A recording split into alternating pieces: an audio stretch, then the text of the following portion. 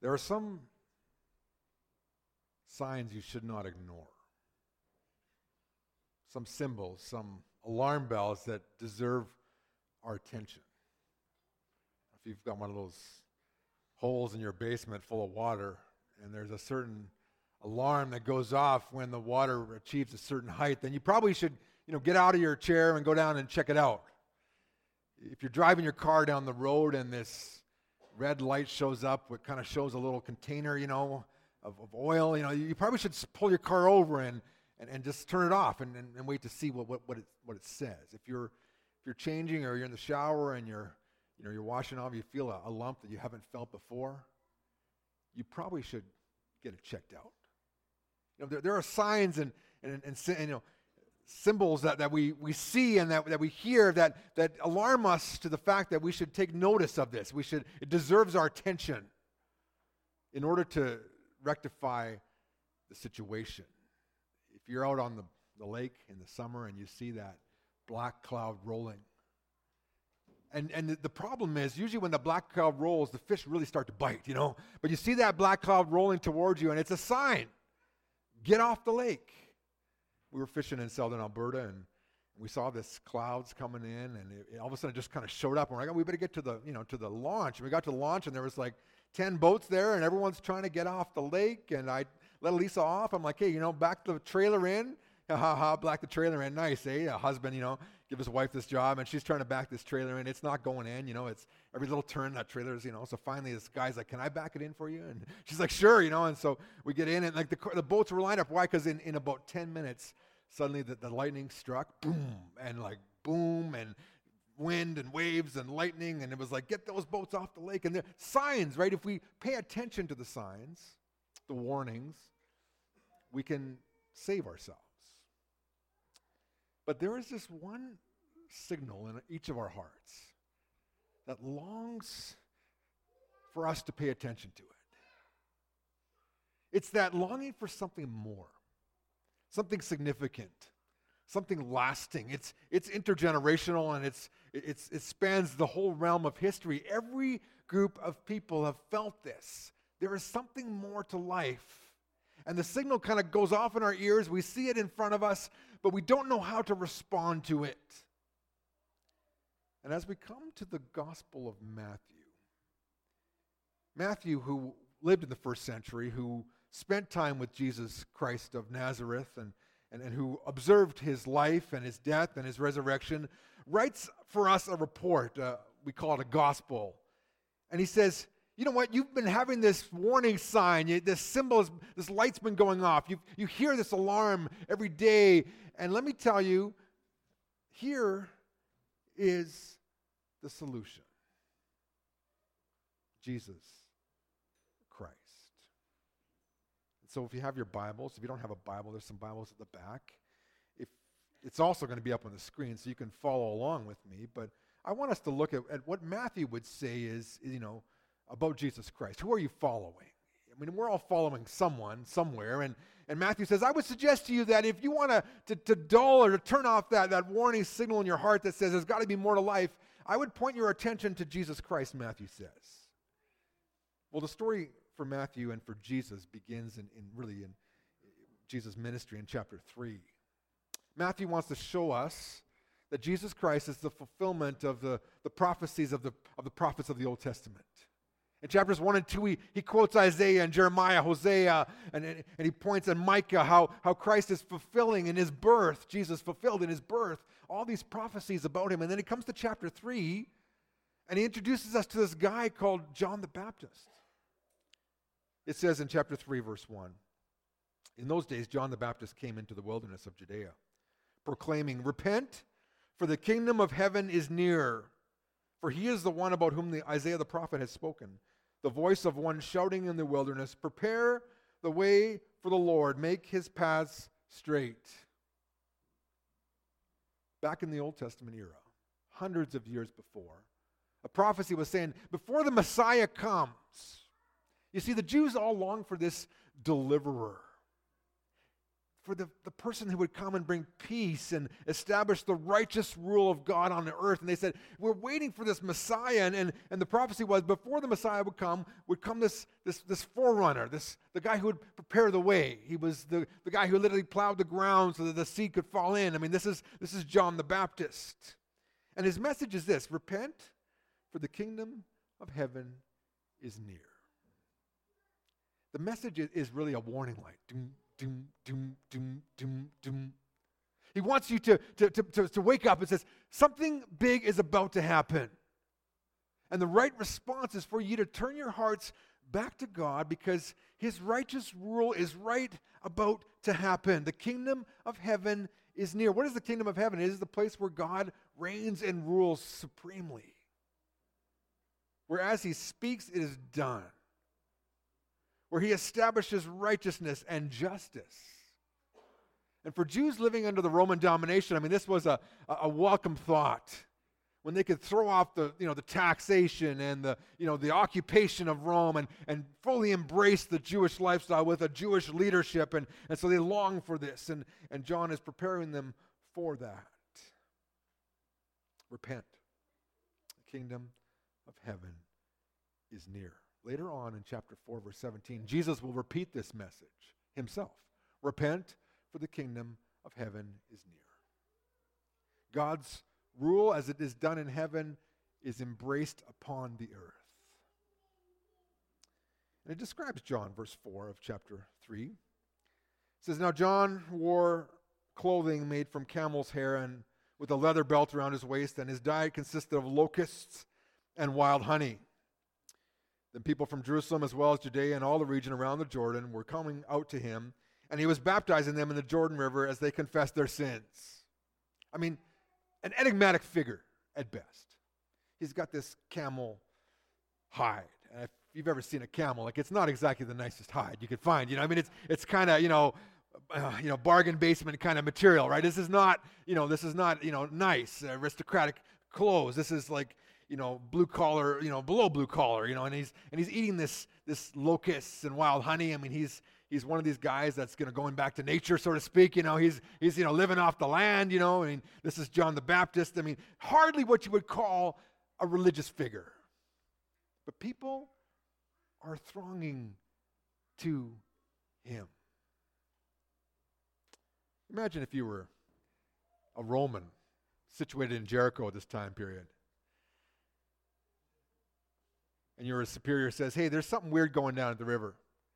Can you just put on some peasant garb and just go check it out for us? We don't know what's happening, but there's a lot of people leaving Jerusalem, and they're heading that way. Could you just give us a little report of what's going on? You show up at the river, you're expecting, there's a stash of weapons and people, with messianic expectations. And here's this camel skin, leather belt, gnawing on locusts, dunking people in the water. They're like, I don't know what's going on there, but it is not a threat to us, let me tell you. This is just weird.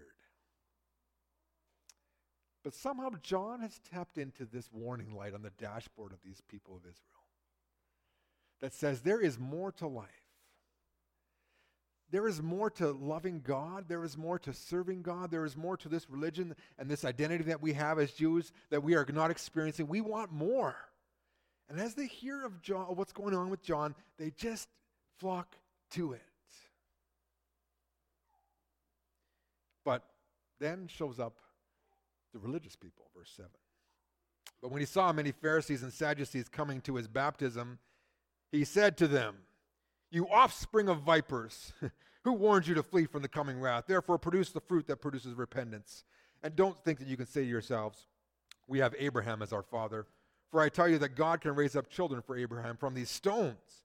Even now the axe is laid at the root of the trees, and every tree that does not produce good fruit will be cut down and thrown into the fire. I mean, whoa. I mean, does he know who he's talking to? He doesn't care. He knows what his mission is. And these people come down. Why are they coming down? Because there is an unsanctioned religious activity going on. Why didn't you ask us? How come we didn't go through the right channels? Where's the PO for this? Why didn't you, have it on the agenda of our last meeting? What do you think you're doing? And he's like, look, you guys, you brood of vipers. He doesn't care. He is about turning people's hearts back to God. And he recognizes in them this pride and this self-dependence. We're the children of Abraham. He's like, look at these stones. God can raise up the children of Abraham from these very stones. Matthew is alluding to things that will come on later in his gospel. You'll find them if you read it through the gospel. There's a lot of things in this story that are pointing to things that will happen in the future.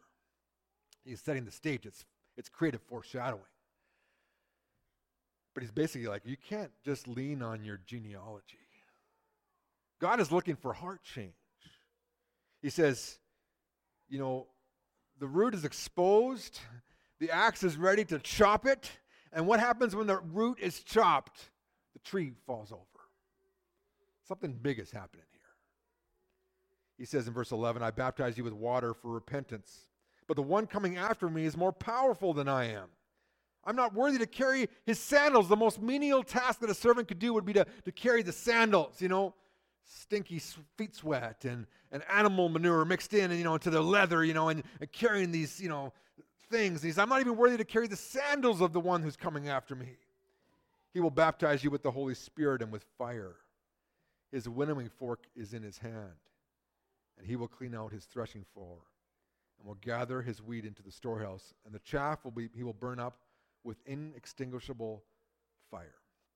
John is the original hell and brimstone kind of preacher, right? He's giving you the full goods. He understands the big picture. The Messiah is going to come. He's going to take care of sin. He's going to establish justice and righteousness. All the unrighteous will be judged. I mean, this is the way they understood it. And he didn't even understand fully the mission of Jesus. Even later on, John will be asking Jesus, are you actually the one? I mean, he's expecting Jesus to come and to clean house, kind of like an MMA, cage match. He's going to, just whoop everyone and clean them out and then, establish. But Jesus doesn't do that. He does it a little differently. And so even John doesn't understand, as we move through the Gospel of Matthew, the full extent of Jesus' ministry. But he understands his role. He's just the one setting the stage. He's the light, but he's not the solution. Hence, we come into the baptism, verse 13. Then Jesus came from Galilee to John to be baptized by him in the Jordan River. He's taken this trip now. Jesus has shown up. Matthew describes his birth and how these aristocrats, magi from the east, came and offered him gifts worthy of a king and worship worthy of a king. He talks about the flight to Egypt and how they settled back in Nazareth. We don't hear from Jesus now for 30 years, and all of a sudden, Jesus comes from Galilee to John to be baptized by him in the Jordan River. He hangs up, we assume, his carpenter's apron. He cleans off the tools and lays them on the bench, and he sets off on his journey. Never to go back to that again. He's about to start something significant and big, and that start will begin when he is baptized by John in the Jordan River. Of course, the natural response of John in verse 14 is John tried to prevent him, saying, I need to be baptized by you, and yet you come to me. And the word order actually is very emphatic in the original. He's like, I need to be baptized by you, and yet you come to me. I mean, Jesus is in the center of it, and grammatically it's like the focus is, look, this is about you, not about me, and I can't do this. I mean, you're greater than I am. I'm not worthy of this. John understands his place in the whole plan of God. It's to get out of Jesus' way and let him do his work. But Jesus is like, no, this needs to happen, John. Jesus replied to him, let it happen now, for it is right for us to fulfill all righteousness. The word righteousness will come up again and again in Matthew's gospel. I mean, he said it there in the Beatitudes, chapter 5. Blessed are those who hunger and thirst for righteousness, for they will be satisfied. He says in verse 10, those who are persecuted for righteousness are blessed. In chapter 6, verses 33, he reminds us, this is the song we used to sing when I was a camper many years ago. But above all, pursue his kingdom and his righteousness. Seek ye first the kingdom of God and his righteousness. Righteousness is doing things God's way. fulfilling God's will his way, following God and doing it his way. Jesus comes to us as a perfect human going to fulfill God's way for him. And he says this is important for us to fulfill all righteousness. See, Jesus understands that he's got a mission from God that he needs to fulfill. And it starts right there in the Jordan River. All these people have been coming and identifying with their sin. They're saying, yes, we're sinners. Yes, we need to turn to God. Yes, we've messed up. Yes, we need God to do something in our life. Yes, yes. But they're kind of, John brings them to that place and then kind of leaves them hanging. Yeah, guess what? You got half of it. Here you go. You got a sin issue. You got a sin problem. Absolutely. And then they're like, okay, now what? Now what? He's like, just wait. And then Jesus shows up. And this is that transition period between the forerunner and the Messiah as John takes Jesus and baptizes him. It says in end of verse 15, then John yielded to him, and after Jesus was baptized, just as he was coming up out of the water, the heavens opened, and he saw the Spirit of God descending like a dove and coming on him. And a voice from heaven said, "This is my one dear Son in whom I take great delight." You may have read this story before and thought, that's a nice story. You may have seen it in video and think, wow, that's kind of cool. But this is a big deal. You see, Jesus deserves our attention. Just like that light on the dashboard or that alarm in the basement, the lump on your body, Jesus deserves our attention. What is happening here is significant. Matthew, the first century, witness of the life of Jesus, is trying to lay a foundation for us here to listen to this warning signal. There is something in Jesus that deserves our attention. As he's baptized, this weird event happens. This dove, spirit like a dove, descends on him. It tells us in Genesis 1 that the Spirit of God is brooding over the kind of this primordial mess of chaos, and out of that chaos God creates the heaven and the earth, but the Spirit of God is there in this new creation. As Noah is sitting in the ark, the water has gone down, he lets out a dove to symbolize the end of judgment. And the dove flies out, and then here the Spirit like a dove descends upon Jesus. So we have the Spirit, we have the Son of God, and then we have this voice from heaven, which said, "This is my one dear Son, my beloved Son. In him I am well pleased," or I take great delight. The Father, the Son, and the Holy Spirit, all together in the baptism of Jesus. Matthew wants you to know something about Jesus.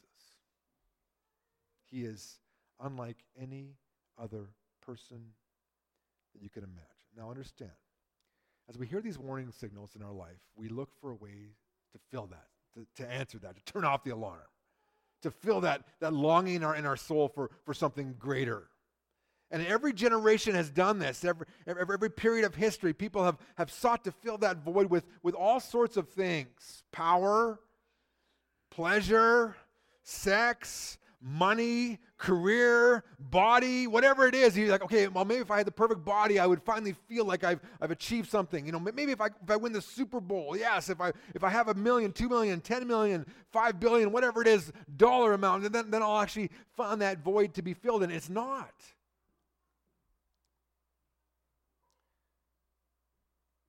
It's like we're just turning the light off, but the problem still exists.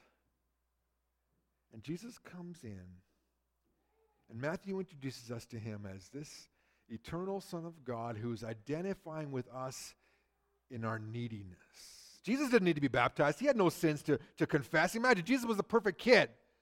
Parents, can you imagine having the perfect kid? It's a dream. It doesn't exist. None of us were perfect kids. None of our kids are perfect, but Joseph and Mary had the perfect kid. Can you imagine being Jesus' brother and sisters? Isn't that nice, eh? It was Jesus. No, it wasn't. Jesus doesn't do that. I think Jesus did. No, that's not. Jesus didn't close the gate. Yes, he did. What What a awful... No wonder that the brothers and sisters of Jesus didn't really accept his mission either when he first came, right? They're standing outside the door. Hey, send Jesus out! We think he's going over the edge here, And he's like, who are my brothers and sisters? Everyone who does the will of God. This is my brothers and sisters and my mother. Later on, they would get it. In fact, one of his brothers writes a letter in the New Testament to outline what it means to follow Jesus. They came around, but can you imagine that? But there he is being baptized. He's identifying with us. Jesus deserves our attention.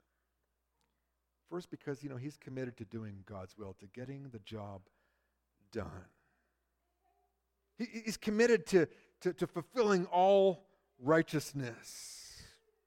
He will go all the way to the end for us to finally turn off this signal once and for all in every one of our hearts. Yeah, that sense of like there's more to life and this is not enough is satisfied by Jesus when he dies on the cross and rises again. He gets the job done. I was reading one of the books in the back corner there. If you haven't seen it, we got kind of a little reading corner in the foyer there. You can grab one of those books, take them home, read it. One of the books is called Reborn to be Wild, and he tells a story of it. He was in the Jesus movement in the 60s in California, and they were so passionate about Jesus. They had all these clubs going, these Young Life clubs, talking about Jesus. And one time there was this lady kind of sitting there in this weird kind of dress, and they're talking about Jesus, and suddenly she starts asking these questions.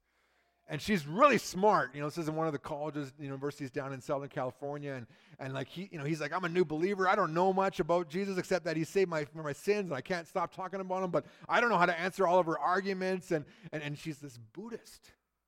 And she's there to convert all these potential Jesus followers to Buddhism. And he's like, and I have no answers for this lady. And he's like, I don't know what to do. I'm like, oh man, and finally he's like, yeah, there's this like kind of doofus in the group. He's the guy that you hope never would talk because he just things kind of stuff came out of his mouth that didn't make sense, and you kind of just kind of like to keep him quiet. But then he's like, hey lady, I got a question for you. And he's like, oh no, where's this gonna go? And he's like, hey, and she's like, well sure. What's your question? He's like, who did Buddha die for? So what do you mean? Can you ask that question again? Who did Buddha die for? And he's like, God used the simple guy in our group to shut this woman down because, see, Jesus finished what he started. And for that reason, he deserves our attention. But not only that, Jesus identified with humanity and our helplessness. He's baptized with us. Why? Not because of his sins, but he says, I'm entering your world to identify with your sin. Jesus is God's solution to the human problem. And thirdly, Jesus is the Messiah. The Jews believed in this anointed king, this special deliverer, kind of almost superhero-like. And he is, because he's God, and he has powers that are far beyond ours. And Matthew will show us some of those things if you stick with us and continue with this journey with us over the next number of weeks. Jesus is the Messiah. He is God's solution to our problem. And in Jesus, we find these significant truths. Now here, John is introducing us to some major theological truths. Now that's a big word, but understand, there are things that are true about Jesus that identify him uniquely. One is that he is fully human and fully divine. And Matthew's like, you got to get this. You got to understand this. He is identifying with humanity. He's being baptized as a man, but he's also fully God. And in Jesus, these two natures are fused together. They're welded together. And I'm stepping into a mysterious realm here, so understand. In the early church, many people got this wrong. And what happened was you started to go down the path of heresy. Jesus became the Son of God when he got baptized. No. He was the Son of God before he got baptized. Jesus wasn't fully human. He was just God kind of, in sort of this, embodied in this, shell. No. He was fully human, fully God. How does that work? I can't explain it to you, but the Bible says this is truth. And Matthew is laying a foundation for significant understanding. Understand, if you don't believe that, you're wrong. The light stays on in your head. Ding, ding, ding, ding, ding. It doesn't go away. There are groups in our city that will talk about Jesus. They'll refer to him. They'll even use terms like salvation and all these things, but they don't believe that Jesus Christ was fully God, fully man. They have some distorted perception of that. And as a result, they're not putting their faith in the same Jesus that Matthew is introducing us to here. Be really clear about that. But beyond that, too, Jesus is also one of three. The Spirit, the Son, and the Father all together are God. And they're in the midst of his baptism, there's this intertrinitarian connection. This is a portal into heaven right now. Whew. One of the commentators says, the voice that was heard in heaven wasn't actually heard by the people there, but it was actually, the voice was actually heard in the heavenly court. That God is speaking to all the angels and everyone up in heaven. Look at this, my Son, in whom I take great delight. Jesus is about to begin his ministry. And he identifies with us in our humanity. He identifies with the triune God in that moment of baptism. He draws us to worship him and to pay attention to him. And then we're left saying, well, what do we do about this? And I believe that verse 15 gives us the answer. John yielded to him. The right response to the King of heaven is to surrender our lives. To acknowledge the signal and to say, okay, Jesus, help me turn this off. Help me to fix this problem. Give me the solution. And Matthew says, here is the solution. Jesus Christ, the Son of God, the Messiah, fully human, fully man, connected with the Trinity. From the beginning of creation till now, God has a plan, and Christ is here now to fulfill it. And here we are, 2,000 years later, and we're still taking the steps in God's plan. Do you understand? Our neighbors out there, kids in your school, kids at the college, the guys you work with at the shop, the ladies in the office, the alarm bell is going off in their heart as well. They may not admit it. Maybe they're trying to fill it. Why do people go home and just binge watch on TV? Why? Because they're trying to find some experience that will just silence the bell in their heart. Why do we bounce from relationship to relationship? Because we tried one, it felt good for a little bit, and then it didn't feel good. And we tried another one, Why do we go for drugs? Why? Because in that moment, at least in that moment, I feel good. And then as the drug fades off, I get back to the crappy life that I live. And I need another fix to get off that, just for that period of time, I don't feel it. When I got the 6-pack and I get to number 6, then I start to feel like life is okay, right? And Matthew says, wrong. There's something deeper you need. You need Jesus. That's why we exist, people, as a church, is to introduce our community to Jesus. If you're here, you don't know Jesus. I'm introducing him to you this morning. The perfect Son of God who took on human flesh and in himself became the perfect mediator for us so that we don't have to walk in that pain. We don't have to ignore the alarm bell or just drive with that light on the dash all the time. We can say, no, I want to end this problem. And it comes when we surrender our lives to Jesus. He identified with us in our sinfulness so that we can identify with him in his life and his resurrection. Believe in Jesus Christ. Who are you following? Because someone will tell you an answer to that problem. Well, just go have lots of sex and that'll make you feel good. Go take drugs, go make lots of money, whatever it is, work out all the time and, fix your body so it looks perfect or whatever it is, and that'll satisfy you, do a diet, do this, do that, and we come to the Bible and it kind of just wipes that off the table and says, there's one answer right here. It's Jesus. And Matthew's going to say, there's a lot of reasons to follow Jesus. His life is unlike any other. And we're going to walk that journey until we get to Easter. And we're going to just look at some highlights, snapshots from Matthew's gospel. This is a first century guy that walked with Jesus, says, let me tell you what I saw. And you can decide for yourself, but let me tell you, that light will never go off, Matthew tells us, until you discover Jesus. You may get the perfect retirement situation. You know, you may have all the money you thought you needed, and then you get there and you're like, ooh, how come that light is still going off? It's because there's only one person that will meet that need for you, and that's Jesus. And for us that know Jesus, this is a reminder just to stay on that track. Popularity won't give it for you. The people you hang out with won't get it for you. Going to parties won't get it for you. You know, getting a career advanced move doesn't get it for you. Jesus gets it for you. Trust in him, believe in him, receive him today as your Savior, and let's walk with him together. Who are you following? Would you just pray with me as we close? And the team is going to bring us into a focus on Jesus, and there is only one place where we find the true peace in our hearts, and that's in a relationship with Jesus Christ. And maybe even as a follower of his, you've gotten distracted by other things, and today is a day just to get back on track with Jesus. This is the eternal Son of God, identifying with us in our mess, so that we can identify with him in his life and in eternity. Father in heaven, help us to fully embrace the life of your Son, Jesus Christ. If there's someone here this morning that's never received Christ as their Savior that wants to, Lord, speak to their heart and draw them to yourself.